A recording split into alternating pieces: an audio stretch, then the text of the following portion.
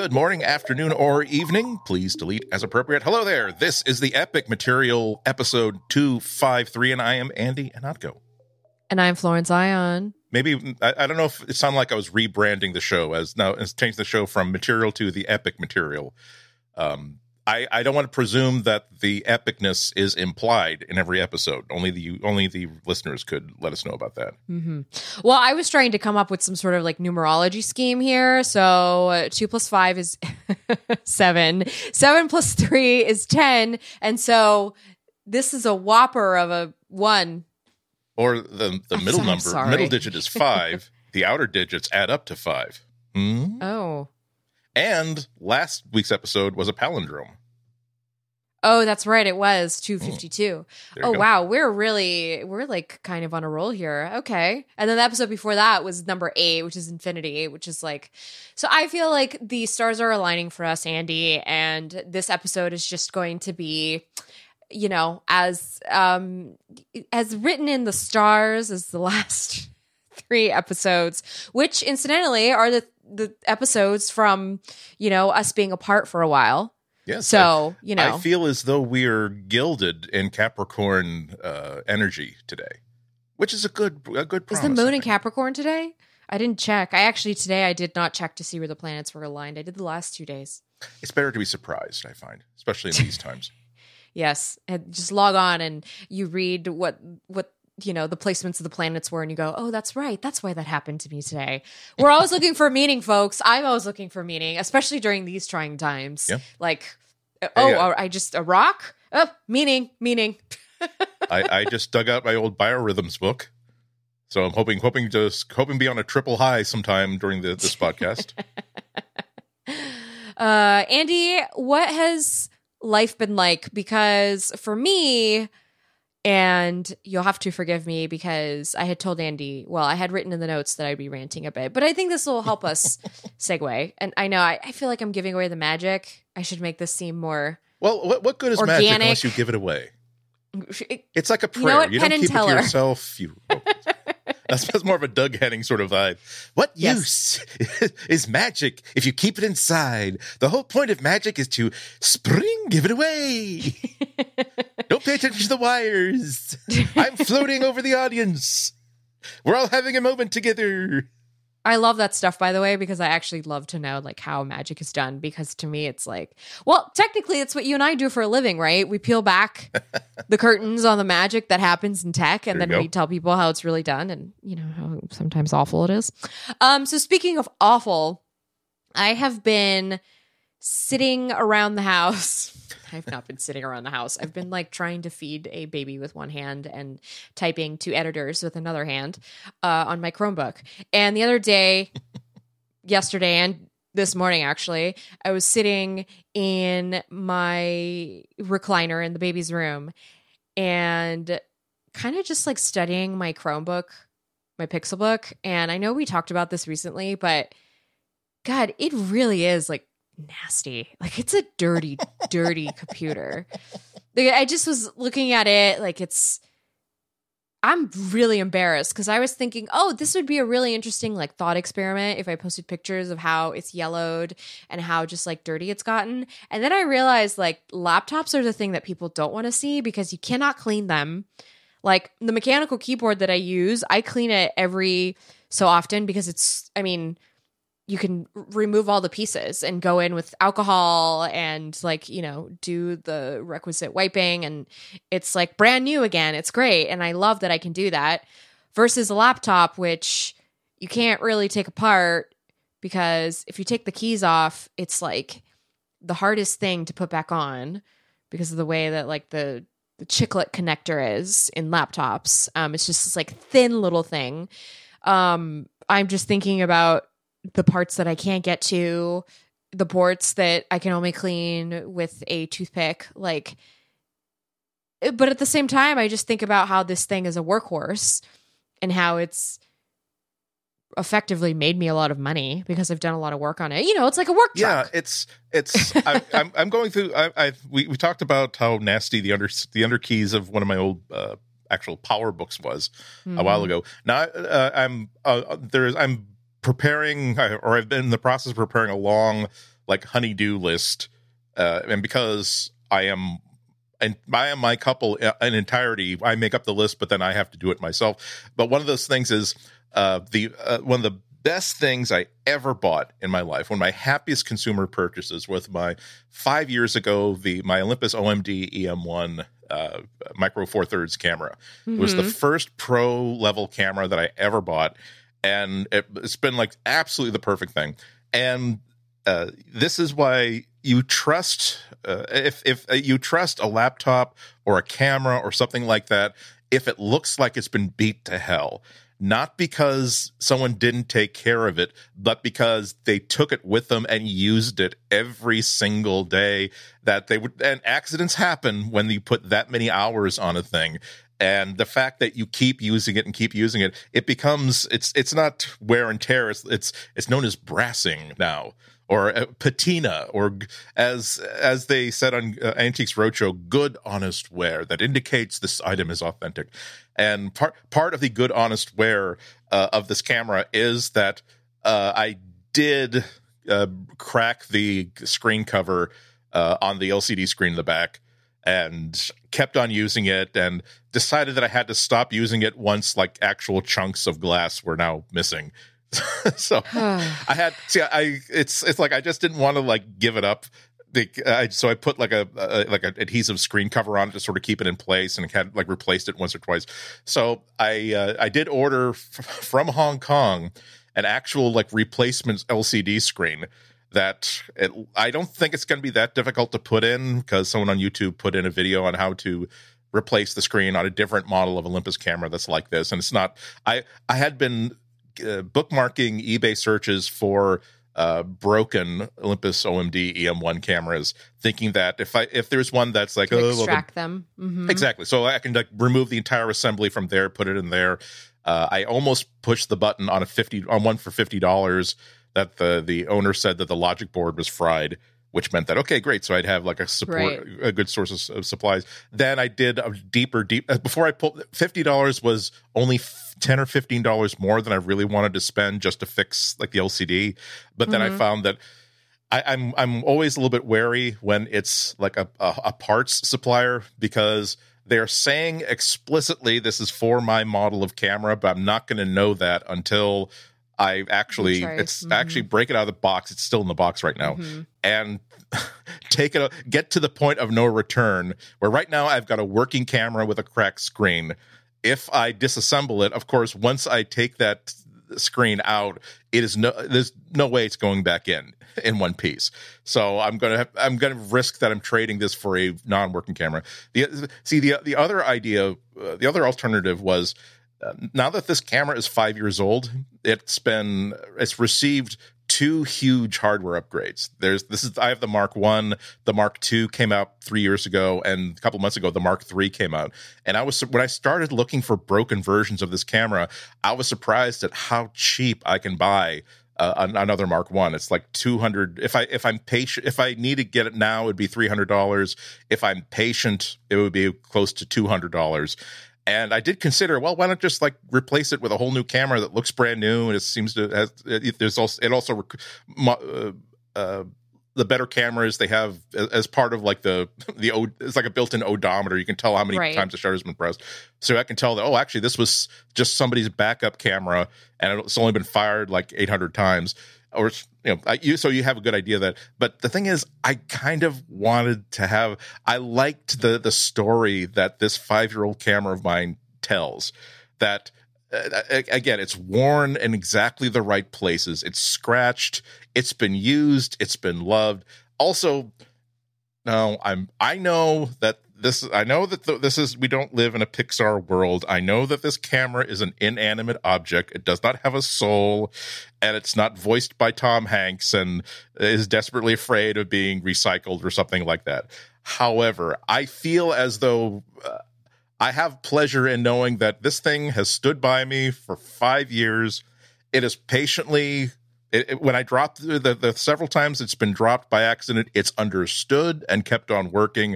It gives me a great deal of pride to think that I'm simply going to fix this as opposed to simply say, hey, I'm just going to buy a new one. Well, sidebar, I'm also definitely buying a Mark III next year because, oh my God, is it awesome. But then like just like my old laptops, they rotate in and out. That my brand new laptop is the one that I do most of my work on. It's one that I carry with me. It's one that I take on trips. The laptop it replaces goes into semi-retirement. It becomes like docked on a desk somewhere where I can just simply go to it. It will be a running machine. It'll be when I need to rip a Blu-ray and I need to have like a good CPU processor. So the old Olympus will still be working fine. But to your Chromebook, I definitely think that you should that one should keep it clean enough that you're not prevented from entering a country with it because they are afraid of what contagion it might bring into the populace. However, there's such a thing as good honest wear that when you skim the keyboard with a light, you can see what the most popular letters on the keyboard are because they have more wear than others. I feel as though this is one of the most romantic things about having kids. I feel as though maybe sometime in the future, like you just stashed this away because you intended to sell it or give it to somebody, but you kind of forgot about it. But then 20 years later, your kid is like helping you clean stuff. And you're like, oh, and that little Chromebook that you finally found again is like in a pile of stuff you're just going to junk. And your daughter's going to say, what is this? Oh, yeah, I wrote like on that for like 3 years. Oh, you're going to throw it out? I'll take it. And it becomes this cherished object. I have some of my dad's old tools for the same reason. Well, it's like, you know what? My husband has some of his dad's old like Air Force stuff, which, by the way, Air Force stuff from the 70s. Pretty good stuff. Hats, gloves, ties, things like that. It just makes me think of the box of journals that I have. I have like every journal I've kept since I was in middle school. Of course, the ones in middle school were all about boys, and they get progressively more whiny and emo as time goes on. But you know what? It's a time capsule, just like the Chromebook will be a time capsule. And I definitely like that word that you use, the brassing of the tech products. By the way, just speaking of like cleaning things, every package that has come through my house this week has been wiped down with Clorox. Sign of the times. Not a thing I used to do. Now I'm like, who knows where it's been? I had to go through a process myself. I decided that I'm not going to wipe down the boxes. However, it's okay if I don't necessarily open them until they've been around for 24 hours. Or if it's something that came in, I bought via eBay that I absolutely had to have, that I will open it. I won't Clorox it down, but I will wash my hands after opening it. Even though the stuff I've read said it's cardboard. Coronavirus doesn't do well on cardboard, but it's one of those things that it's like when I'm about to like make myself lunch or dinner and I'm pretty sure this pork cutlet is safe to eat. You're right. and like it's turned color a little bit, but it still smells okay. The texture is a little bit weird, but again, and I go through this every single time where I'm saying, oh, this is nuts. It's either this or like a can of soup, and I'd much rather have a nice pork cutlet. And then it always ends with me saying, okay, Andy, how much will it cost you to throw this away and have that can of soup versus what will it cost you to be sick with food poisoning for the next 2 days? more than anything else, the actual discomfort is like, what would you like to spend the next 2 days with food poisoning, knowing full well that you had an A-B choice at this juncture and you chose the wrong juncture? That's a good point. But whatever, just smell it before you eat it. Sorry, everyone, but you know what? We're living in these kind of times. Yes. Well, talking about A-B junctures and deliveries. So I told you a couple of weeks ago that I bought a Generation 4 Fossil Android Wear OS, perhaps not Wear OS watch at a huge discount. It arrived today. I got it. It only took me about 10 seconds to get it set up. As soon as I got it, I brought it right inside my office, and I took out the return sticker that I'd already printed out, put it right on the top there, and boy, I had it like returned almost immediately without even opening it. What happened? That was very, very easy. Why? What happened was that I bought it like on a weekend, and that in the last one available was kind of gaudy. It was like the one that would if there was a fantastic, if a $275 perfectly good smartwatch were discounted to $100 or $120, and you didn't find out about it as soon as they went on sale, this is definitely the design that would have been left over. Fine, but but 2-3 days later, I checked back, and for some reason, they had stock back on like the really cool like black steel watch with the resin band or the steel band. So I did buy the black one after double checking. See, I could even before the thing arrived, I was able to print a button and generate a return label for it. Mm-hmm. Had I not done that, I would have been worried that I couldn't return it. I don't see the Fossil site is a little bit sketchy on this, because even when I ordered it, I was careful enough to check to make sure that there wasn't any condition on it that what are the return conditions on this, and everything that I saw said that 30-day return on everything, no matter what. But then like later on after I bought it, I checked the details on like here's the sale page on, hey, there's a lot of stuff that's on sale this week on Fossil at up to 75% off, whatever. And down, it says sales are non-refundable. So that's why I was very concerned. Like I did already have the label. So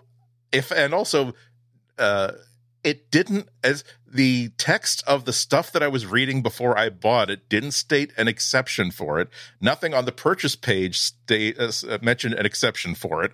So I feel as though I feel confident that whatever computer simply scans in an already approved return label is going to scan this in and give me a refund. If not, I feel as though I'm entitled to go all Karen on this.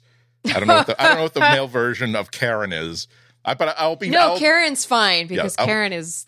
I'll be nice about it. I will simply say, well, I mean, I understand that, like that's what your rule is, but again, I feel as though under these conditions, you did generate a return label, and you didn't mention it was almost impossible to find everywhere else.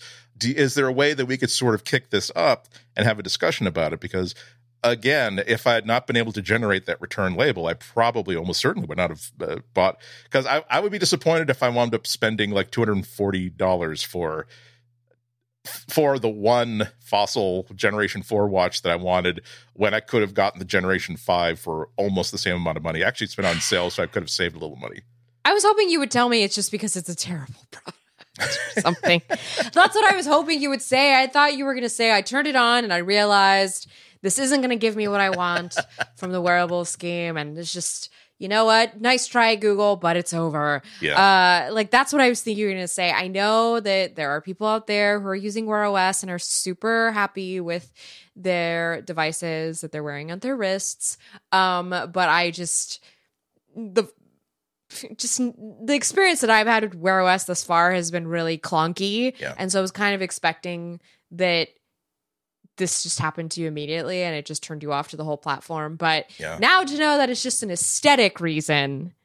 Yeah, and this is the thing. If I'd gotten a similar deal on an Apple Watch, like let's say that I was able to get 75% off, like an Apple, like I was able to get a $300 Apple Watch for $100. I would say it's only available. You're in heaven. No, exactly. Well, I know that something is happening because Apple doesn't discount these things. Exactly. But also it would be, the only model available is rose gold, which I'd be cool with diamels all over it, and it's got like Joan Rivers QVC jewelry collection band that can't be removed.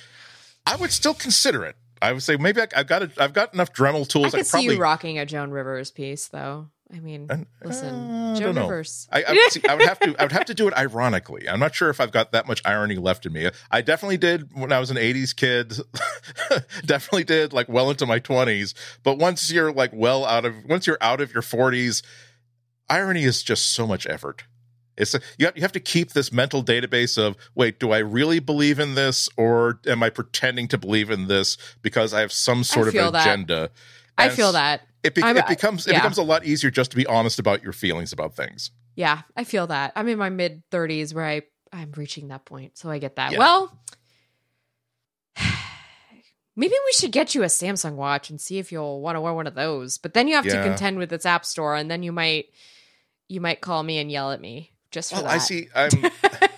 I'm a little bit averse to Samsung products. They have to clear an especially high hurdle of desirability for me, because I know that at some point I'm going to have to sign into. I'm going to have to update my Samsung account, and although I absolutely trust, excuse me, as much as I can trust a corporation with my data, I trust Apple.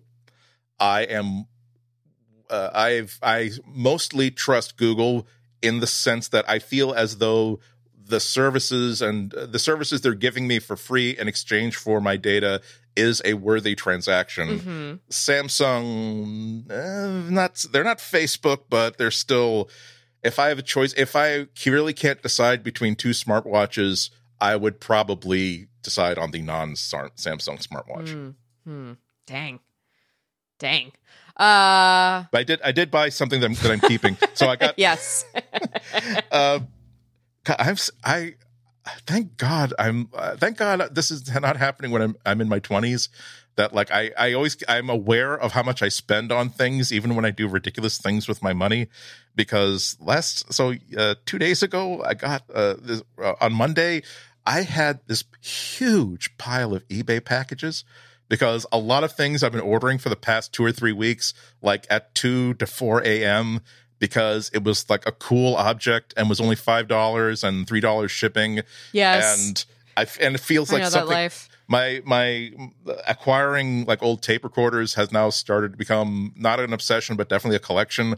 And again, I'm aware of how much I'm spending. I'm not spending more than like trivial money for these things. But when you finally see, Andy, you have 6 packages here. That's going to take you actually a little chunk of time for you to cut through open up all these packages and set them aside so they don't get lost. Let's just take a moment to gather in this site of, again, 6 packages in one day of things that you had apparently no mental or curiosity about just a month and a half ago. And the next time it's 2 or 3 in the morning and you're still trying to decide whether it's worth trying to go to bed or whether to commit to being awake until 9 or 10 in the morning, I want you to recall this mental image and decide if you really want, even for $5 and $4 shipping, maybe you don't want this old pocket dictaphone. Maybe you don't. Maybe you can do without it. That was my mail today, but yes. So when there was it looked like the Pixel Buds were going to be shipping imminently, and of course they did ship this week, and we will be talking about that. Mm-hmm. I remembered that when I bought my second Google Home Max, I remember it was on sale for $200, which was my target price a year ago. Plus, they would give you a $20 credit on the Google Store, and I remember specifically that I was earmarking that as part of the payment I'd be making for the Pixel Buds, which I would definitely I would almost certainly be buying. And now that I did not anticipate getting another deal for the $300 Sony M3 noise canceling true wireless headphones for $99 as refurbs. So now I have no need for them whatsoever. So I decided I wanted to spend that credit before I forgot it existed. And I had actually, it was a confluence of things. I also kind of remembered that for several points in the past few weeks, I have been thinking that it would be useful to have one of those rechargeable battery bases for the Google Home Mini. So I bought the Jot. It is like a little like saucer sled for a Google Home Mini. It's got a rechargeable battery. It makes this into a true wireless speaker. And because they're only about $30, and with the $20 credit applied toward that, plus the shipping costs, which were like $7 or $8, I wound up getting only $10 off on it. But it was like, but that credit was just sitting there, and what the heck else am I going to use it for? If not, I don't know, like a Pixel 5 phone or sometime inevitably when I will decide I need it. But this is by a company called 97, by the way, spelled 90, yes, Ninety, and then number 7. Yes, and it just arrived today. I haven't set it up yet. But the reason why I decided that I quote need it unquote was that like I'm doing a lot of like odd jobs around the house. Like again, that honey-do list. Right. And it occurred to me that I'm doing a lot of like cranking up the noise on my speakers high enough that it will reach me like in the pantry and this sort of stuff. So I decided that perhaps it would be for $20 for essentially half price. It would be a good idea to be able to carry a portable speaker with me, and I don't mean a Bluetooth speaker, which now that I think of it, would probably have cost me just as much and would probably have been just as useful. But let's put that aside. This way I can write about this. I can say it's research.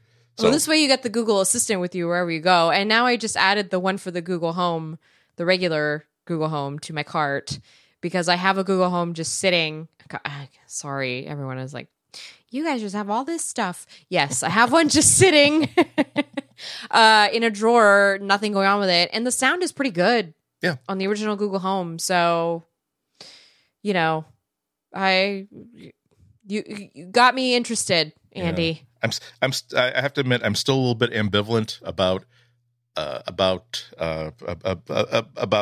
Google's own wireless audio standard because I'm still bummed that I can't just simply say to my Android TV, "Hi, this is a set of paired Google Home Max speakers that are sitting to the left and the right of my television." I would like every time my Google Android TV plays something with audio, it just automatically connects to and uses the Google Home Max that uses the Google standard for audio streaming. I wish we could just do that. I wish we could just talk to the assistant and have it know what we're trying to program and just do it for us. See, that's what needs to be done. That is truly consumer facing. Yes. None of this you need to figure out exactly what to say gobbledygook. Yeah. Because, I'm tired. I'm really tired, especially these days. Yep. And talk about sarcasm. I had one of those moments where when I was trying to set this up for the first time, my thought was, gee, I can't find like a menu option or either in the Google Home app or in this Android TV box that says use these Chromecast speakers by default. But gee, I must have that wrong because I guess I'm just stupid. I can't find it. I'll use like the live support. And I had to be so careful in my phrasing so that the wonderful live support person didn't think I was being sarcastic. Because here in voice land, it's clear that I'm just asking a question saying, hey, right. I can't, it seems like I really want to use this as the default speaker, but it's only letting me do it via Bluetooth. And sometimes it disconnects from Bluetooth. Can I do that whereas on text, it would say, it just seems logical to me that Google's feature would work with Google products. Am I out of line there? That's your inner Karen coming out. I really want to do we should do, I'm making a note to do that. I want to do a Google Trends to see babies being named Karen in the past year or two. Yeah, I mean, definitely one of those names that was, I think, more popular at a different era, but I definitely could see the graph just like taking a nosedive as of lately. It's... I have a friend. I'm sorry, I know I'm dominating this, but I have a friend who named their baby Monica only a year after like the Monica Lewinsky scandal. Oh, I thought you were going to say Friends. See, I thought you were going to say. I was hoping what you would say was Friends, though. Now I'm just. And all of her friends were like, "Oh, I can't believe it. She's going to get teased." And my friend was so like wise and said that. Number one, I've always liked that name. It was always a contender. And one of the things that sold me is knowing that in like 6 or 7 years, that's not going to be what everybody associates the name with. And right. She's going to be the only girl in second grade named Monica, as opposed to, a million kids named Buffy. Yep. which there are none. I feel like that's a good segue for us to go into our first break. Yes. Do you have a website? And does your website have a shopping cart, registration forms, or contact us pages? If you answered yes to these questions, then you need Pingdom. Nobody wants their critical website transactions to fail. That means a bad experience for your users and could mean lost business for you. But the good news is you can set up transaction monitoring with Pingdom. Transaction monitoring will alert you when cart checkout, forms, and login pages fail before they affect your customers and your business. Pingdom will let you know the moment any of these fail in whatever way is best for you. You can customize how you're alerted and who is alerted, depending on the outage severity. Pingdom cares about your users having the smoothest site experience possible, and if disaster strikes, you'll be the first to know. It's super easy to get started, so go to pingdom.com/relayfm right now for a 14-day free trial with no credit card required. When you sign up, use our code MATERIAL at checkout to get a huge 30% off your first invoice. Thanks to Pingdom from SolarWinds for their support of this show and Relay FM. Well, speaking of Pixel Buds, yes, they have indeed finally shipped. So as it's... I don't know about you, but every time Google announces something, it makes me so excited because usually they don't oversell it during the announcement, but your mind kind of has a lot of fun thinking about the potential of what these things can do. Okay. So all we knew about the Pixel Buds in September when they announced them alongside the Pixel 4 phone was that perhaps having a wire between the two buds was not the right move. So they are going to be truly wireless earbuds, and they're going to be a lot like the AirPods and being compact and small and discreet and all that stuff. And $179. That's pretty much all we knew about it. And I was hoping, and the only thing that they sort of dangled in front of us was that it was going to have better integration with the Google Assistant than you would with third-party earbuds, where you kind of they work, but you have to tap something to say, oh, by the way, please wake up hold. and be right. And so that's why I really did put aside $179 minus $20 credit to buy these as soon as they came out. And certainly, if not for the fact that I was able to buy for $99 a really good set a month ago, I would probably be buying them right now, sight unseen, just based on that. But now I get to see the alternative reality of what had happened. The reviews are out. They are indeed true wireless, $179, although they were on sale already for like $20 or $30 up somewhere for a brief time.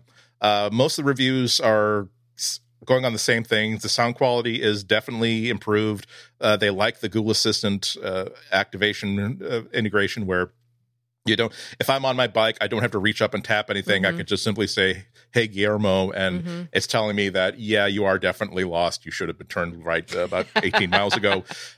There are only a couple of complaints about it, and they're not really big ones, it seems. They added the Google Buds added a stabilizer fin, like a little sort of like licorice colored strap of rubber that sort of looks like a little antenna, although it's not antenna, to sort of nestle inside one of the little caves of your ears to help it keep in place. Some of the people who've been testing them saying that makes it hard to wear for extended period of times. I've been there, and it really depends on. I don't know how many earbuds you've tried. It's hit or miss. All it has to do is that if you have one part of your ear where the skin over the cartilage is not very thick, and for some reason it's putting some pressure on that, it goes from being completely comfortable at 45 minutes to unbearable at 48. So I don't know if it's that sort of thing. Not everyone is complaining about it. I've never had luck with these in-ear things. The only ones that have worked for me have been the Galaxy Buds, which we will talk about in comparison to these. And so I'm, of course, feeling a tiny bit dubious. But they are saying that they do appear nicely inobtrusive, like having a Mentos in your ear. Probably even better if it's because the Apple gets away with a lot by I think some people who are maybe a little more sensitive than others would have said, especially with the original AirPods, like, oh, I can't believe you look so stupid with that lollipop stick dangling down your ear.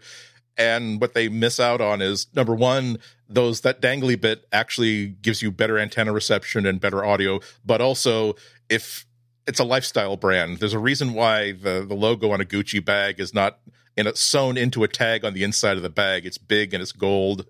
It's on the outside. So, but that's nice. They say that it's also not as bassy as other earbuds. And it has the silicone tip inside it, but it doesn't seal off the ear canal like other earbuds do.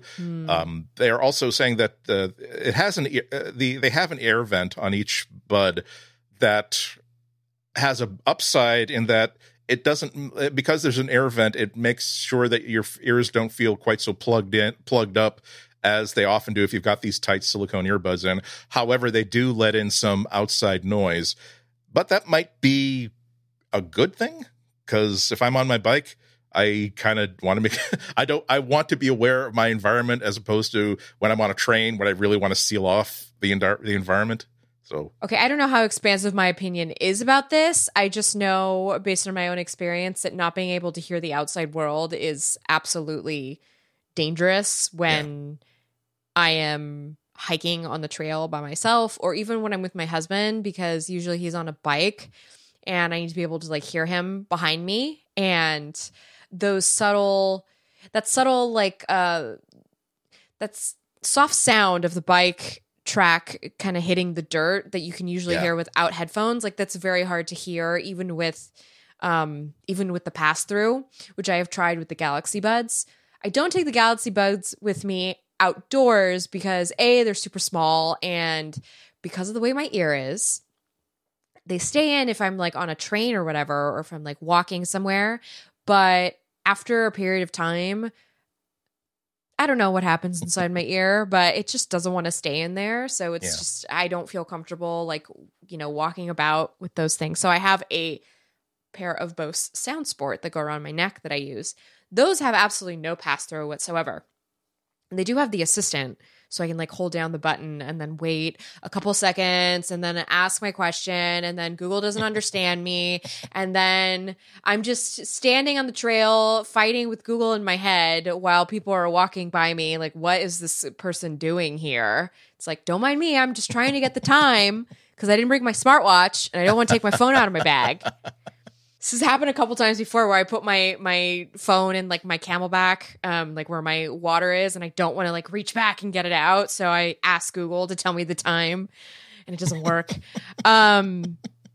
Anyway, so people have been complaining about the lack of active noise canceling on the Pixel Buds, which I think is completely valid, but I just don't think that is the place where Google wants these headphones to be. I don't think that is what matters to this particular set of buds, because I think I have this working theory that they only exist to have us kind of test the idea of having the assistant in your ear. Yeah. Like the assistant always on you. I mean, that is really what it's about. It's about you traveling to Barcelona and then boy, was I surprised that that's actually the right way to say it. I learned that, by the way, in high school Spanish class, just FYI. But there's that whole NerdWallet commercial that, like, I watch a lot of TV these days. So, where he calls it Barcelona, and then I realized, by the way, I just completely spit on myself doing that. Sorry.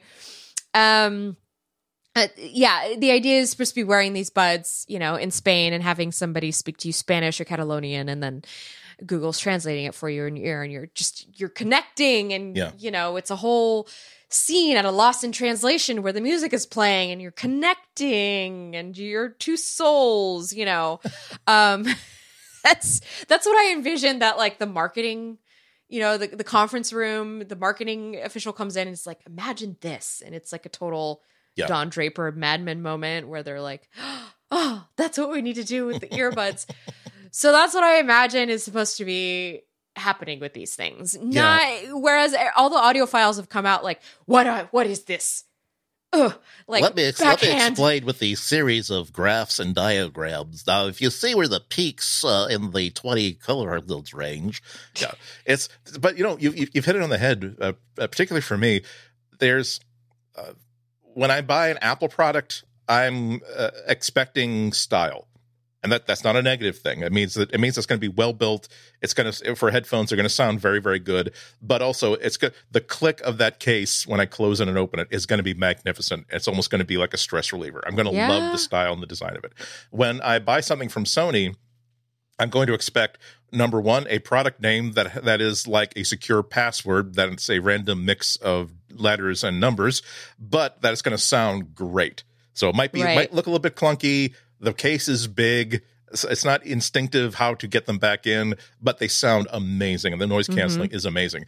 So, but when I anticipate getting a pair of Google earbuds, what I'm anticipating is that the sound will be perfectly fine, the design will be perfectly fine, but it's going to have a lot of really intelligent features that give it a function beyond simply letting me listen to music and podcasts. And we're seeing some of it already. That out of the box, the part of what's using the microphones for is not for noise cancellation, but to be aware, to take in sounds from the outside, so that if you're listening, if you set your sound level to a certain level, and all of a sudden the environment got really, really quiet, it will then take down the volume. And if it gets really, really loud outside, it'll take the volume up so you can continue to hear what you're hearing above the ambient noise.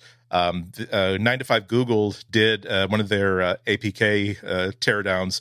That's where they take various people on the net will tear apart like the latest version of the Google Pixels app on the Play Store to look for if there are any development hooks for features that are implied but aren't here. And they found hooks for something they're calling attention alerts, and according, again, based on the teardown, 2 different signifiers are barking and crying. And there's, to be clear, there's no documentation, no announcement, no sneak peek, no nothing. But the implication from the context is that intelligently, the microphones will understand that a baby crying is something you absolutely want to give priority. You absolutely want to be aware of that. So if they hear a baby crying, it will automatically mute or dim your earbuds. So you can. I wish the Google Home did that, by the way. Yeah. That would be nice if it did that now. Yeah. And that's the sort of stuff I like. I like the stuff of, I like the simple idea of being able to use the assistant without having to tap anything. One of the things I loved about Google Glass was being on one of my regular constitutionals, and just your brain does wonderful things once you get it away from the office and away from any pressure of deadlines, because it has time to really process all the stuff you've been reading and thinking about. Say, oh, this is how I should open that review, or this is how I should write this column, and be able to say blah blah, take a note.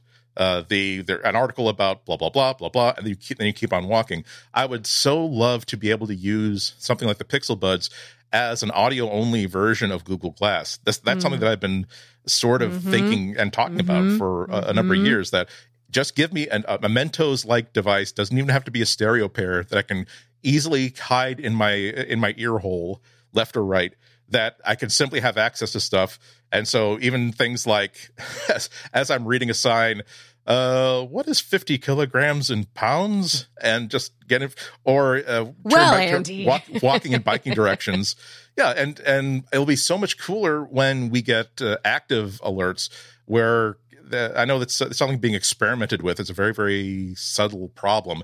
To when do I as a piece of technology interrupt what Andy is doing or thinking to give him what I think is helpful information that he didn't ask for. So not just, and you told me to just give you a reminder at this time of day, but how about if I just say, okay, in the shopping tool, he has been looking for, he is desperate to get a bow tie in the next 2 days, because he's going to be judging a cooking competition via stream on Twit, and he can't order one on Amazon. So he's really been flagging that. What if, and I know that he's about to walk past a store that is A, open, and B, has like menswear with bow ties. Maybe I should tell him that, hi, you identified bow ties as an important thing, and if you turn left at the next corner, you're about to approach a store that has them. Or that makes me okay. How about something we can relate to? Sorry, Andy. It's not that I don't relate to it. I'm just like, I just feel like that is venturing into territory where marketing has already kind of gotten its greedy little claws. You know what I mean? Well, if you make the choice. Fair enough. It shouldn't be putting advertising pop-ups in your ears or in your eyes. Yeah, because I don't want to walk by an Old Navy and then have, if it still exists after this pandemic, because I was reading that the company is not doing well.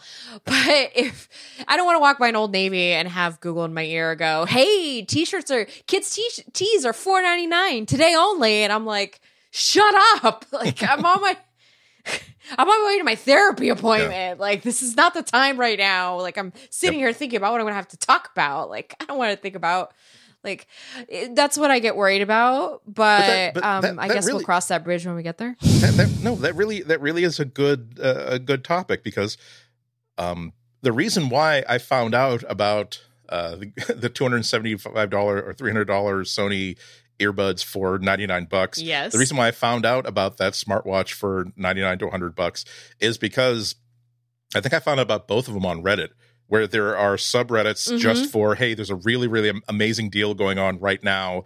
And so I have, in a less obtrusive way, I've indicated that if there's something super unusual that's a really, really good price for something, I want to know about it. So I don't want to be inundated with all just on these Reddit groups. Of course, it's just everything. So I can, but they appear in my feed on a time base, so it's not obtrusive. But if I have the ability, if I have the ability, even with trusting Google with this, about saying that I kind of want another 10 gigabyte Western Digital USB 3 external drive. However, I don't really need it immediately. It'll just be handy to have. So if you find the price drop lower than $150, I definitely want to know about it. If it gets under $130, you should pop up an alert somewhere. Actually, I'm not even sure that you can't do that already. But that's the sort of stuff where so long as you're using this thing as a tool and you're not being used by it, as long as you have control of it. Getting back to the Pixel Buds, that is a sort of thing that intrigued me back in September. Not what it would have when it was first released, but what a year from now, what they might be able to add to it, like having Google Glass for my ears. And for all I know, a year from now, it's going to be, there's going to be such an ecosystem behind this that I will pay $179 for an extra pair of these just to be able to use that.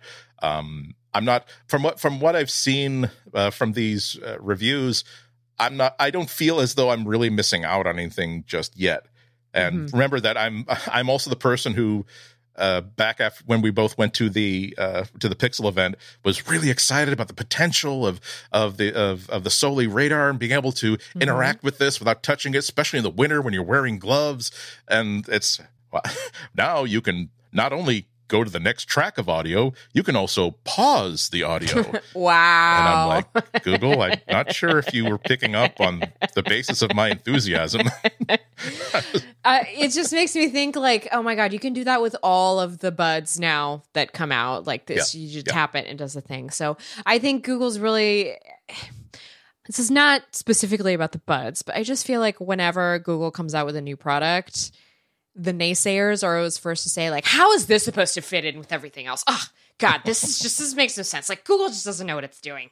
Like, hold on, take a step back. Okay.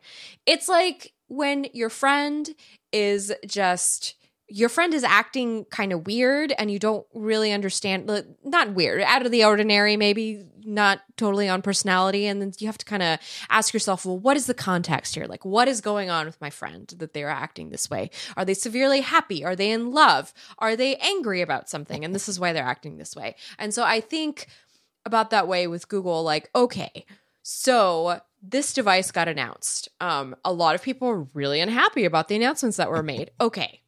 Those people can remain unhappy. But let's take a step back. Why is this the focus of this particular, like, it's not because Google doesn't know what it's doing, because obviously this company has made a lot of money because it knows what it's doing, okay? And it's part of the FANG companies because it knows what it's doing. So let's kind of like think about what the subtext is of this. And so I definitely think the Pixel Buds are just the next iteration of whatever that Google Glass style wearable was supposed to be like. And this is just a way that they're testing one specific feature. but they're putting it out as a consumer product because that's the best way to kind of like get. And I know the Google fans will go out, they will get this. This is the anti AirPods, right? So It's like, well, suck it to you, AirPod wearer. Like, I got my buds. So, but for now, I'm going to stick with my Galaxy buds because they are just super, you can find them super on sale all the time now. Yeah. And they're easy. And if I lose them, I'll just buy another pair. It's fine. I'm not like, I don't rely on them. You know what I mean? And they're good enough for what I need them to do kind of thing. That's where I'm at, by the way, with headphones. The only headphones that the ones that I really love are my Bose Sound Sport. Just because I spent a lot of time in nature with them. So it's like we were talking about their breast from all that time we spent in nature. Yes. It's I'm in the same sort of boat where I did when I was trying to experiment with HD audio for the first time, starting in like November or December. Part of it was, well, what will it take to get to really appreciate what HD audio is or what high end audio sounds like, and there is not a subtle price difference between what I would consider a rational amount of money to spend and the next amount of money you have to spend to get what should be emphatically better sound. That my favorite headphones are the ones I'm using right now. They're like these, I don't know, again, they're Sony, so the product name is letters and numbers.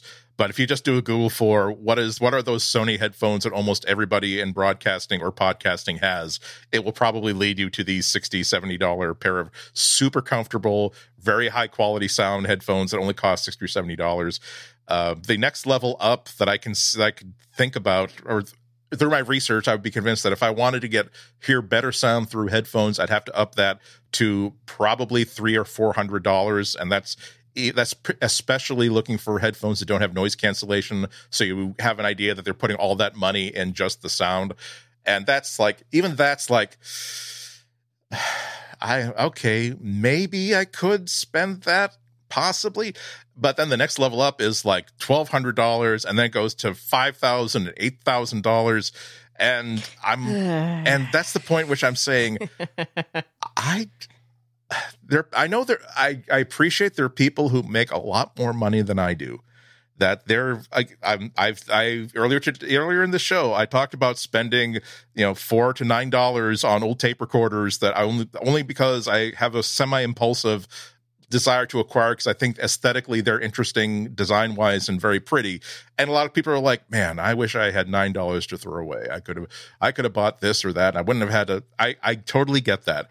But it is an illustration of I don't understand. I really want to talk to somebody who owns these $8,000 headphones and loves them, not to make fun of them or not to understand their psychosis, but to understand what these headphones mean to them and how much they appreciate the difference in their experience, because there's a level at which I can't imagine if I'm trying to solve the problem of I want to be able to enjoy my music more. And someone on Twitter hears me say, "Oh, well, you could do me a big favor. If you could be my consultant, I'll give you an $8,000 budget because if I don't spend this money, I lose it in the next year's budget. So if you could just like write a report on how you made music more enjoyable for yourself on this, I'm trying to figure out a way which I would actually spend the $8,000 on that thing." It would be, okay, well, maybe I'll get the $900 headphones, but I would be spending more money on, now I'm going to buy like a better server. I'm going to buy, it would not be all, my belief would be that there are limitations to my ears. There are limitations to the quality of the recordings that I can get, So there's a real disconnect in my head between the people who can appreciate that and the people who can't. But it really is. Samsung really has hit a home run with those Samsung buds, because most of these reviews, when they say something nice about a competing product, it's usually about the Pixel Buds, especially about the battery life. That the Pixel Buds get an average like 4 or 5 hours, 5 or 6 hours. That's fine. 24 hours, including like recharges through the case. but then they say, well, which is fine, but compare that to the Pixel Buds, unicorn glitter, unicorn glitter, unicorn glitter. So I suppose I want to end our conversation about these stuff with the stuff that you listeners are concerned about. No, I'm not concerned that I bought Pixel Buds. that I bought the Sony. I don't feel as though I'm disappointed. I'm not concerned for you either. I know that you're worried about me. Let's make sure we pivot this completely about me. Yeah, I'm not worried about you. My response is to what everybody has been saying about these things, because I just feel like when the news went live for the review, it was just the same moaning and groaning that I just sometimes, I personally am just like, but don't you see, man? Like, you got to look at all the sides, man. You can't just like look at it one-dimensionally, man. I think that maybe like most, if I owned like a tech news and reviews site, I would put like a marker on lots of reviews happening about now, so that when the coronavirus quarantine is like no longer like a big deal, we can just like put like a little asterisk on like next to a little bug or something next to every single like review title. And if you click on that, say, hi, this was written during month number 2 of coronavirus lockdown. God, yeah. A lot of these people were just in an itchy mood. They were grumpy. So I'm not saying it invalidates anything negative. I'm just saying that Andy, maybe they were. See, I'm trying not to derail this podcast, but okay, I'm not going to. Derailing is kind of our brand. I know it's our brand. And I know that all of you listening have nothing better to do than listen to me and Andy right now, okay? You're not going anywhere. You're not seeing anybody. So, except your family, who I'm sure you're sick of by now.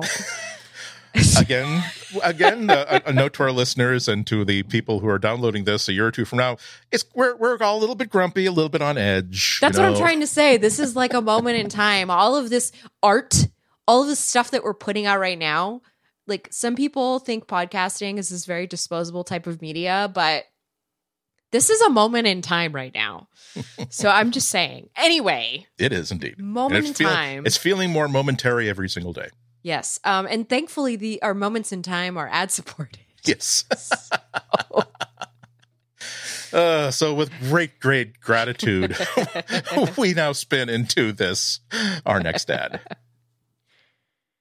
This episode of Material is brought to you by Linode. Whether you're working on a personal project or managing your enterprise's infrastructure, Linode has the pricing, support, and scale you need to take your project to the next level. They have 11 data centers worldwide, including their newest data center in Sydney, Australia. And with their enterprise-grade hardware, S3-compatible storage option, and their next-generation network, Linode delivers the performance you expect at a surprisingly good price. Get started on Linode today with a $20 credit for listeners of this show, and you'll get access to native SSD storage, a 40-gigabit network, and industry-leading processors. Linode plans starting as low as $5, dedicated CPU plans with physical cores reserved just for you, and one-click installs of the most popular apps, including WordPress, LampStack, and game servers for Minecraft. And there's more where that comes from. So go to linode.com/material and use promo code material2020 when creating a new Linode account. You'll get a $20 credit towards your next project. Oh, and Linode is hiring right now. So if that's something that interests you, go to linode.com/careers to find out more. Once again, that's linode.com/material and our promo code material2020 for that $20 credit. Our thanks to Linode for their support of this show and all of Relay FM. Well, we had Google had their quarterly earnings call on Tuesday. As you can imagine, it was a bit of a lulu because, as Sundar Pichai said, this has been, he described the first quarter of the fiscal year as, quote, the tale of two quarters, marking an obvious difference between the first 2 months and then the rest of the month when the world has been dealing with. Yeah. That's a lot of changes that were hard to anticipate. Yeah, that's true. I just like the take on a tale of two quarters. We're of course going to link to if you go to the Google blog, they have his entire remarks, And I really think they're worth reading from top to bottom. They are highly unusual. We're used to seeing some sort of a preamble, no matter who the company is, if they're of the scale of Google or Apple or Facebook, about how we have remained committed to our vision and our mission, which is to increase the consumption of mandarin oranges and the growing season. And we feel that this was a lot. There was an understanding, I think, that you can't just start with the usual earnings call BS. That this is a highly unusual situation. I'm going to editorialize for a bit. I liked one of the. I read the entire thing. It's not very long. It's like maybe 1,000 words, 2,000 words, and I really loved it because the first half of it was all about how here is our understanding of the situation. Here is our appreciation of the severity of the situation. We are not going to sugarcoat how serious this is and the changes that are coming that we're going to try to react to. However, here are problems that we have identified and how we are reacting to them and how we intend to react to them. And I found it was kind of like it was the same sort of reaction you have when you hear a song that reminds you of one of your favorite songs when you were in high school or college, it was making me it was releasing some pleasure endorphins in my head or maybe some calm down emotions, endorphins in my head. And it wasn't, I repeat, I know I'm editorializing here. That's why I'm saying I'm editorializing. It was a while before I realized that, that's because in any other presidential administration that I have adult awareness of, this is what I would have heard from the White House like in week number 1, which is not, hey, we've solved the problem. Hey, don't worry about it. It would be, we want you to know that we are on top of this. We don't have the solutions, but we're working for them. And we're here to offer not only to do our work at the federal level, but also help states do their work at the state level and help you as individuals not have to focus on, is the power grid going to stay on and what's the economy going to do, so you can focus on taking care of yourself and your loved ones, as opposed to, hi, I'm the leader of the free world. Here's how I'm feeling about this right now, and here's how these mean-spirited comments, and I will end it there. But that's the tone of this. Unless your world leader is Angela Merkel. True. I'm sorry. I'm trying to avoid saying a certain word that I don't like to use. It's okay. We mentioned Angela Merkel on here, which is going to do great for our podcast numbers now. Yep. Again. Yeah. It's those of you who live in other countries, you don't know what it's like. It's like we would have. I will end this in 2 sentences. I promise, because otherwise I don't want to. I know it's annoying. Even if you agree with me, it is still can be very annoying. But even when I didn't necessarily agree with George W. Bush and his general policies, didn't necessarily agree with Clinton. There are times where I didn't agree with Obama, Reagan. Now, that's a different story because, again, I was an angsty, ironic, angry teen, so and younger. So there was other issues there. But at every stage, I knew that if there was something horrible going down, they themselves knew what their role was. They also had the backing of people who knew what to do in this job, whether including the people who they themselves appointed and the people that they were smart enough to say, you've been at this job for 18 years. Obviously, you have a lot of experience and understanding that I'm going to need. So this is something that I kind of needed. I kind of needed somebody to say these sort of things, even though, and again, I acknowledge that this is an earnings call is by definition self-aggrandizing. No, the whole point is to speak about your company in such a way that that investors will not react badly, and you'll be wearing like a barrel. But this is why Sundar Pichai has the job. I mean, I have said this about him before. I have been following his career for a while now. I mean, we've been with him for a while, and he is really good at this. And I have to say, like, compared to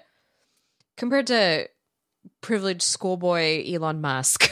Yeah, that's the name I know somebody's gonna throw tomatoes at me for saying that. There goes your free Tesla. By the way, I don't really think that they're that nice of cars. But anyway, somebody is also going to throw a tomato at me for that.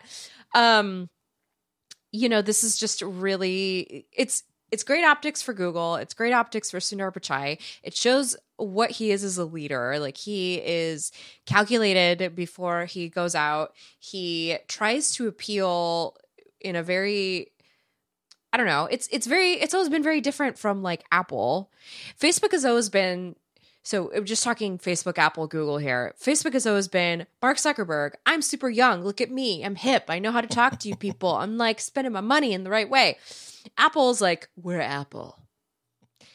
You're going to like what we do anyway. So let the record show that she is making a prayerful gesture where she's holding her hands over her heart. Yes. Familiar to anybody who's been part of an Apple product launch. Yes. And then Google's like, we're Google. We want to help you. We know that you use our products to like basically do everything. So we're going to continue kind of being that friendly voice in your household. It's like, it's how all good brands are done. It's basically 50% of the brands that you find at Target are these kind of brands. You like walk into Target, it's like, here at Target, like, we're taking care of your family, right? You walk in, you have all those nice furnishings and all like this stuff. And so Google kind of, from a marketing perspective, that's how they appeal. So there's that. And then there's also the fact that this would be a good time to appeal in this sort of manner, because when we get out of this, people are going to remember kind of the companies, the way that they responded. They're not going to remember that Domino's is going to do hands-free delivery and that the pizza isn't touched by anybody when it comes to your door. But they are going to remember, like, oh yeah, I remember I was Googling all this stuff about COVID-19. I remember I was Googling and searching to see what I needed to do when I brought stuff from the outside world into my house. I remember, I learned how to, my kids were all doing all of their classwork remotely using Google on a Apps Chromebook. And Google. Yeah, exactly. Like, that's what you're going to remember. And so the smart thing for Google would be to appeal in this really like humanized manner. And, I think it's another one of the reasons I really like listening to Sundar Pichai, and why it's hard for me to, because like if we were in a Larry Page, Sergey Brin sort of era, I don't know that we would be getting the same thing out of Google that we are with Sundar.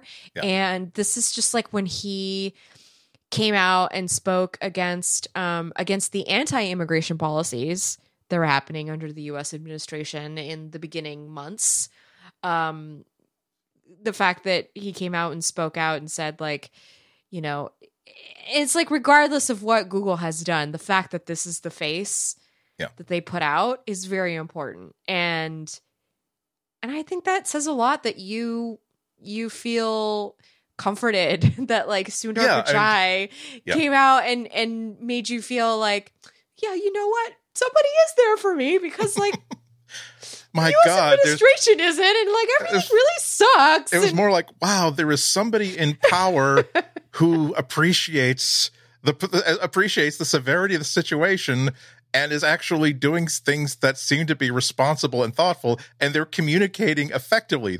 It's not about like, oh, he's not my dad. He's not trying to reassure me. Right. But like I said, it wasn't specifically, okay, my Google products are going to be okay.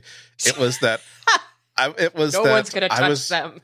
Yeah, it was just like I said, it reminded me of like, even George W. Bush, like after 9/11, like he was more before the the unnecessary war stuff. It was we're getting emergency services here. We are investigating. We are also under these unusual circumstances. We are not going to be limiting the FBI's ability to interact with blah, blah, blah.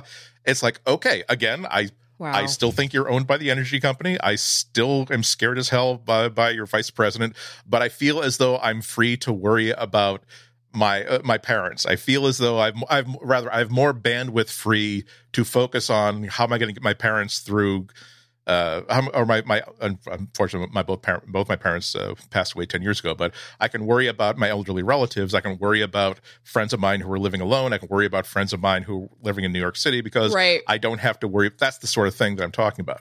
But getting back to actual content, I so strongly recommend that you look at this because it is so unusual for an earnings call sort of spiel. It offers a lot of insights in what how Google has been reacting to this sort of stuff.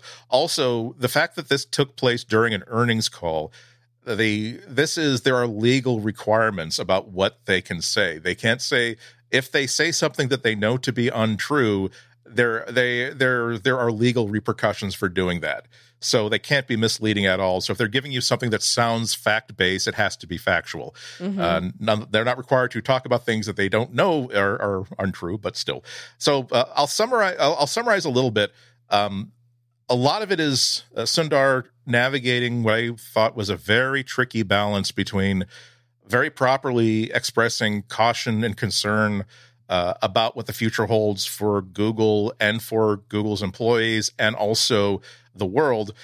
While also this is an earnings call, he had to tastefully indicate that the pandemic has created increased demand for Google services, and that should inspire a certain amount of confidence in Google's ability to ride this out. Yeah. Particularly because, and here we get to facts sort of stuff, the ad business, he said, has taken really, really big hits, correlating region by region to the spread of the virus.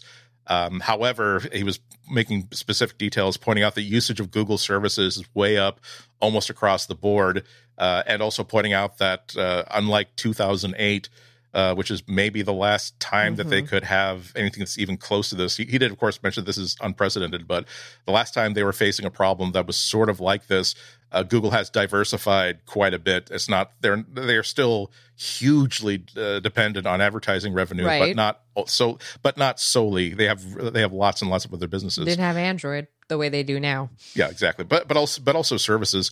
I do want to read the first couple some excerpts from the first paragraphs. This is Sundar quoting him from his comments. When I last spoke with you in early February, no one could have imagined how much the world would change and how suddenly.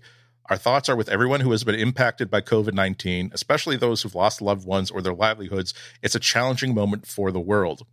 Today, there is still a great deal of uncertainty regarding the path to recovery, but there are some things that we can understand better with the patterns that we are seeing. And then he goes bullet by bullet. First one saying that's clear from the data that people are being more cautious and seeking authoritative advice and guidance to protect their family's health and safety. And a return to normal economic activity depends on how effectively societies manage the spread of the virus. Also, that this is the first pandemic clearly taking place in a digital world. And that it's now clear that once the emergency has passed, the world will not look the same. Some social norms will change, and many businesses are speaking to us looking to reinvent their operations. We have seen that the most pressing concern of small and large businesses right now is business continuity, solving for issues like employee safety, dramatic falls or surges in demand, supply chains, and managing a remote workforce. Ultimately, we'll see a long-term acceleration of movement from businesses to digital services, including increased online work, education, medicine, shopping, and entertainment. These changes will be significant and lasting. He also provides some data that, again, underscoring how people are relying on authoritative sources. In the U.S., coronavirus-related search activity at its peak was 4 times greater than during the peak of the Super Bowl. Downloads of apps from Google Play rose 30% from February to March. 100 million students and educators are using Google Classroom, which is double the number from the beginning of March. Also, a massive increase in demand for Chromebooks. Analysts have reported a 400% increase during the week of March 21st, year to year. Yep. Last week, we surpassed a significant milestone and are now adding roughly 3 million new users each day and have seen a 30-fold increase in usage since January. There are now 100 million daily meeting participants. And then noting that we experienced a significant and sudden slowdown in ad revenues. And buffeting that a little bit by saying that we have focused, rather than trying to shore up the ad business, saying that we're focused on products where we can help most advertisers and merchants during the crisis. For example, under our new leader of commerce, Bill Reddy, last week we announced that merchants can list products in Google Shopping for free. Points out the diversity that they're selling services for companies that are transitioning to remote work and companies that need to, in his words, adapt to new behavior patterns. He also saw in hardware a decline in device activations in the quarter due to falling consumer demand globally. As part of the future, he says that we're taking a long view and continuing to invest in our long-term priorities, but are being thoughtful in the short term. So we made the decision to slow down the pace of hiring for the remainder of 2020 while maintaining momentum in a small number of strategic areas. We're also recalibrating the focus and pace of our investments in areas like data centers and machines and non-business essential marketing and travel. Only a quick mention about other bets, which is usually the elephant at the end of the parade. Waymo raised $2.25 billion in its first external investment round. Wing saw a surge in deliveries and new users, increasing its daily volume fivefold, which probably means 50 burrito deliveries, with great momentum in test programs in Australia and Virginia.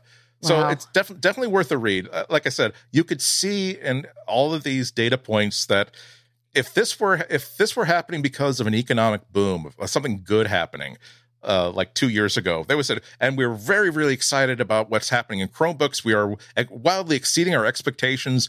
They have to say that we want you to make sure that because a lot of the big news is going to be the downturn in the ad business, but we want you to know that we have other businesses that seem to be doing very, very well without wallpapering over the fact that it is a global pandemic that is that is the trigger for a lot of these, quote, good news, unquote. Yeah, it's we're going to drop a link for this in the notes. So if you want to go ahead and kind of pour through, read some of what was written, I think it was a very clever way of Google to reply to what's going on in the world, while also kind of reminding us, you rely a lot on our services, by the way, and we know that. So we are hearing you. I'll be very curious to see what they do with the Chromebooks for education, what kind of comes out of this. What I have a feeling next year we're going to be hearing a lot of, I bet you one of the teams that was not, that's not slowing down is the Chrome OS team. They're just like... Definitely. We're putting the kibosh on updates right now, frequent updates, because we need you to just kind of figure out how we're going to make all this stuff work better next year. Right. And also that's and in the conversation of the role of the prominence of and success of Google versus Apple versus Facebook versus Microsoft, of all of those companies, I think that we're seeing right now that Google is definitely the most important in terms of if Google went away and took away all of its services with it, how much more difficult would daily life be? How are you going to find out information? Like just the archiving of information, because that is what Google has in its proverbial hands, right? It's just like the information is right. Every time I have a question about why is my baby kicking her legs so hard? Is this like normal? Like why, what are the symptoms of this and that? Like anytime I have a question, what is the weather going to be like today so that I know how to dress my child? It's all stuff that I rely on Google for. And it does make sense that they would have to have the most impactful earnings call in this sense. And I know it's inside baseball when we talk about this stuff, but it's important for everybody out there to know exactly how the company is positioning themselves. Because this ultimately trickles down to their products, which is why like 4 houses on my block have complained that they had to go out and buy computers for their household, Chromebooks, because they didn't have enough to go around for all the children in the house. So. Absolutely. It's to backtrack on something I mentioned earlier, after I discovered that I was not going to be able to get an Alton Brown bow tie by Friday when I'm going to be judging this online cooking competition, of course I did a Google search for how to sew your own bow tie. So now I have like patterns and I have instructions, And I don't have a machine, but I did buy a whole bunch of hand sewing stuff a month or two ago. So that's probably going. I hope this doesn't speak poorly of me, but my first hand sewing project is not going to be a face mask. It is going to be a bow tie made out of discarded bed sheets that have an interesting pattern on them. But that's. I would like for you to please show me when you are finished with it, because I'm very curious. You're taking up sewing, and I'm apparently, I don't know. I'm still deciding what I'm going to take up. So I was thinking about this earlier today. Again, particularly as I was saying, well, how difficult will it be to hand sew a bow tie? That I bought every January and February the Amazon associate credits, store credits that I get from tweeting about movies on sale and records on sale and books on sale during Black Friday. That's when this big, huge pile of credits come. And traditionally, I will spend it on something fun, as opposed to something I really, really need. And this year, like the Star Prize, I wasn't as aggressive last year as I often am. So it was maybe half of what I would normally get. So I can only get one. I got some little things, but I could only get one big thing. And it was between Olympus had come out with a new brilliant, like 2X teleextender for this other Olympus lens I have. So instead of being a 300 millimeter zoom, it would be a 600 millimeter super zoom with this thing affixed to it. But the other thing that I also had in my wish list and I was contemplating is I really want to learn how to sew this year, and maybe I should buy a sewing machine and like take lessons in sewing. And I eventually went with the teleextender, because I can think of all kinds of. I really want to shoot birds, and when I take pictures at roller derby and stuff like that. But it's like today I realized that one of these choices would have been the perfect thing for someone who gets to leave the house and go anywhere at any time. Yeah. The other thing would have been the perfect thing for someone who's stuck at home. Yeah, and I happened to pick the wrong thing. It's okay. Listen. It's fine. It's okay. I can still buy one on eBay. I actually priced them out, saying, maybe I should just spend the money, and because that would be kind of fun. The nice thing about a sewing machine is it will last you forever. Yes.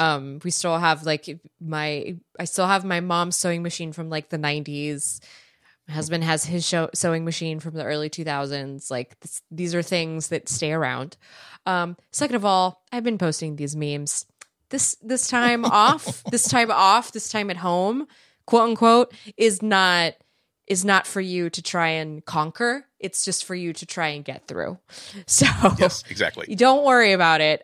You know what? If anything, you can look forward to the fact that when you're going out, when you finally get to go out and be out in the world again, you will have all these things to look forward to. It's exactly why, my husband bought us camping gear this week, because we can't go camping anywhere right now. Everything is closed unless, you go somewhere super like private, secluded or whatever. But eventually when the world reopens, we would like to go out with the baby. And so, she has to have her sleeping bag, and she has to have her, have to get these things. And so also it'd be thinking about it, it would be kind of cool, like to have like your tent, like in the middle of the living room, and just have this cool private fort. Yeah, that's a thing that it could be your teleconferencing fort. It would get really hot in there, by the way. Those things, because they're made to kind of do that sort of thing. And actually, so around my neighborhood, lots of tents in the backyard. A lot of kids camping in the backyard in my neighborhood. So we noticed on our walks, like, oh, there's another tent propped up in the backyard. Oh, must be the kids camping. So it's Now, of course, normally because you live in the valley, in the Bay Area, you could be assuming that they're actually renting out that space to like new hires at Google and Facebook as Airbnbs, long-term Airbnbs. Mm-hmm. But because of the situation, you're guessing that it's probably children. See, Google's going to be totally fine through this pandemic, even with the ad sales kind of plummeting. But Airbnb, not so much. I'm really thrilled about moving into a stranger's house. Yeah. Anyway, two quickies. One just to button off the Google corporate news. Google, now that we're in that sort of twitchy stage of containment, where countries are talking about plans to reduce restrictions on people being able to go into offices. Here in the United States, there are also conflicting information about what the federal government wants to do, what state governments want to do. This is another opportunity for good leadership. Sundar Pichai had sent an all-company email saying that if we are going to be reopening offices, it absolutely will not happen before June 1st at the very earliest. Mm-hmm. Even so, it's going to happen in sort of a staggered sort of approach, with a priority towards easing anxiety about returning to offices. So it's not as though all worldwide everybody's expected to be back in their offices by Monday. It will be, some people are certainly going to be more comfortable staying at home where they know that neither they nor the people that they love have coronavirus. They would like to continue to work remotely for a certain amount of time. So that, but some people won't have childcare to go back to work. Exactly. So, they won't be able to count on schools being able to take their kids for several hours a day. Yeah, no summer programs, no summer camps. Yeah. It's just, that's also, I think, just a good stroke of leadership. On one hand, it's not necessarily any information, but it is, we can't tell you when we're going to be reopening our offices. We can at least tell you that it will not happen anytime before June 1st. And even when it does happen, it will be a gradual thing as opposed to a career defining thing for you. Yeah. And that's any piece of hard information that you can make plans based on is going to be a really, really good thing. So now we've been spending, I'm kind of glad we've been spending a lot of time heaping praise upon Google. I'm glad we can end on something that really annoys me. One last quick thing that is fortunately a little bit lighter, and also as journalists, we kind of like to, counterbalance. Here we are talking about how it's great. Google is an important company now, and fortunately, they offered a reminder that they can be colossal dorks sometimes. So remember when they introduced this thing called Android Wear, and then they changed it to Wear OS. Now they're changing the name to Wear OS by Google Smartwatch. I'll say that again. Wear OS by Google Smartwatch. So we have an internal joke about this in the Housewives fandom world, because there's literally a boutique that's like Kyle by Aileen 2, but it's to spell Too. So it's just like, why? And this is what it reminds me of, which makes me laugh, because it's totally like one of those things an LA boutique would do to just kind of like, by the way, like we're working with these people, and so you should totally check us out. Like, we're doing a collab with our exactly merch. It's like, what?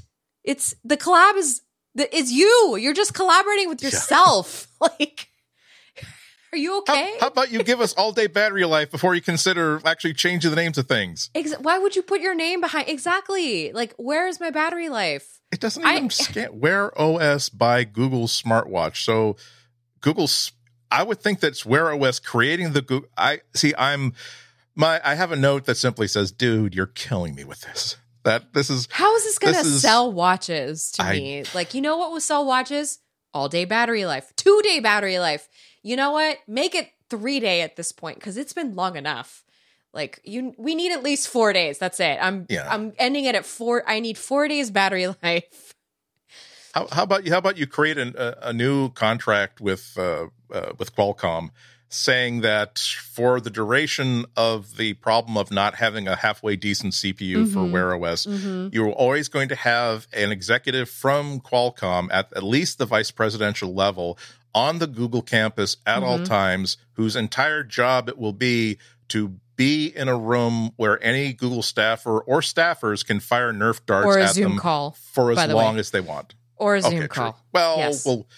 We'll put them in a room with robotic Nerf guns. I just want this person to like, oh, well, okay, it's kind of nutty, but I'm a good sport. And then after day 3, they'll be on their cell phone. Look, I don't care what the F we have to do. We build a 5 nanometer chip that gives Wear OS 5-day battery life. So what's it going to be? It's going to be Wear OS by Google Smartwatch by Fossil, Wear OS by Google Smartwatch by Michael Kors. Yeah, this is. Like what? It's like a collabs. Tyler Perry movie. Tyler Perry Productions presents by Tyler Perry, a Tyler Perry one of the movie really bad Tyler Perry ones. The one where he's even more misogynist than he is. Yes. So. All I know is it's about a woman who doesn't know her correct role and doesn't have enough Jesus in her. But by the end, she learns her place. Exactly. And she finds a man with abs. Woo. Listen, half those movies made me cry. And his name is Gabriel. And at the very end, wait a minute. You're the angel Gabriel. Oh, my God. Okay, I think you got Tyler Perry confused with a Hallmark film. Yeah. That is a collab I want to see. That could be such astonishingly good new levels of badness. Yeah. If they could also get the Transformers in there somewhere, that would be just epic. Michael Bay. Yeah. So just to put a button on this, that hasn't been an announcement from Google. It's just that people have noticed a name change to the Google app in the Play Store. 9to5 wrote about it. Actually, I first saw it on Reddit, and it was a Tizen blog that first I think noticed it and published about it. But yeah, so this could mean nothing, could mean everything. It could mean that this is how they're restructuring after their Fitbit acquisition. By the way, sorry, this app has 2 out of 5, by the way, in the App Store, in the Apple App Store. Just, you trolls.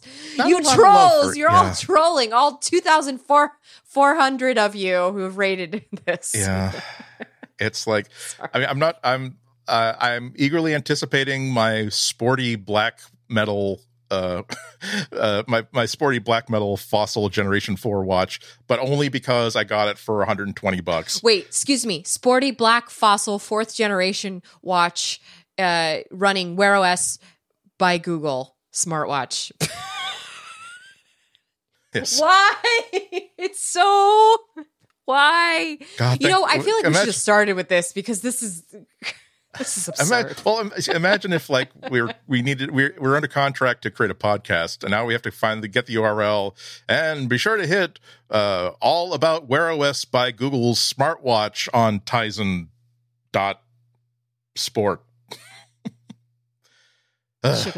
Shall we end it there? Now that we're gonna leave you all with that. So we're gonna leave you all with a facepalm. Yes, exactly. It's Android stepped on a rake yet again. It's yes. Which is probably good that they're sheltering in place because we don't want any more folks stepping on rakes. And folks, it was between to the end of the show. It was either this or the social media app that Google canceled. That they canceled. Nobody really knew about it. That even I had to wait. Was which one of the words in that news item headline was the name of the service? Flo, anything you want to plug or call people's attention to this week? FlorenceIon.com. I just posted a new edition of Ask Flo, and I think this podcast is coming out before. Yeah. Hey, Friday I'm planning on Twitch streaming. Ooh. I'm gonna set up. I got a bunch of OnePluses in. I got the 2 new OnePluses in, and I think it'd be kind of fun. Just set them up, have a chat. Everybody's at home. I have a nice broadcasting suite here at home, so might as well put it to use. I haven't since I got pregnant with a baby. So join me, twitch.tv/OhThatFlo. Now, and I recommend that you see that because it's going to be valuable. It's not going to be just like one of those YouTube channels where we got the new OnePlus and the old OnePlus, and we're going to smash them into each other to see which one breaks first. Woo! I can't break them because I think that would probably piss off OnePlus. True. At least not intentional. I mean, accidents happen, of course. Exactly. The other thing is usually my Twitch streams just involve me, and then I have like another camera over what I'm doing, and then it's just a hangout. So it's like hanging out with friends on a couch. Your friend is setting up a phone, and then I can tell you about it as I'm setting it up because it's better than doing it by myself. I'm lonely. The baby doesn't talk to me. She just goes goo goo gaga. My husband's too busy working to help feed our family. God, it's like he's taking care of us or something. Anyway. Well, I've been hyping this Food Network style competition. That's going to be streaming on twit.tv at 7 p.m. Eastern, 4 p.m. for 4 p.m. West Coast time. I love this. I'm so excited that you're doing this. You get to see how well I did at making that tie. I really am gonna try. I've got but nothing. You have to send me a picture though, just when you're done. Okay. I don't know if I'll have the skills, the ambidextrality of mentality to be able to like live stream it while I try to make it. But I'm gonna try to like post pictures on Instagram or Twitter I go. You should go to Ihnatko, IHNATKO at Twitter or Instagram. I'm gonna be on my usual Friday High Tech Heidi Ho on WGBH in Boston's public radio at 11:30 live on the East Coast. If you go to WGBHnews.org, you'll be able to stream that live. If you hit that URL a little bit later, they will have the whole show available for you to peruse. Well, that's going to do it for us for this week. Thank you so much for listening this week. This has been an especially fun show. Especially fun because you were here listening to it as we were making it up. Hope you have a wonderful week. Hope to see you next week. Until then, have an absolutely fantastic 7 days, everybody. Bye, everyone.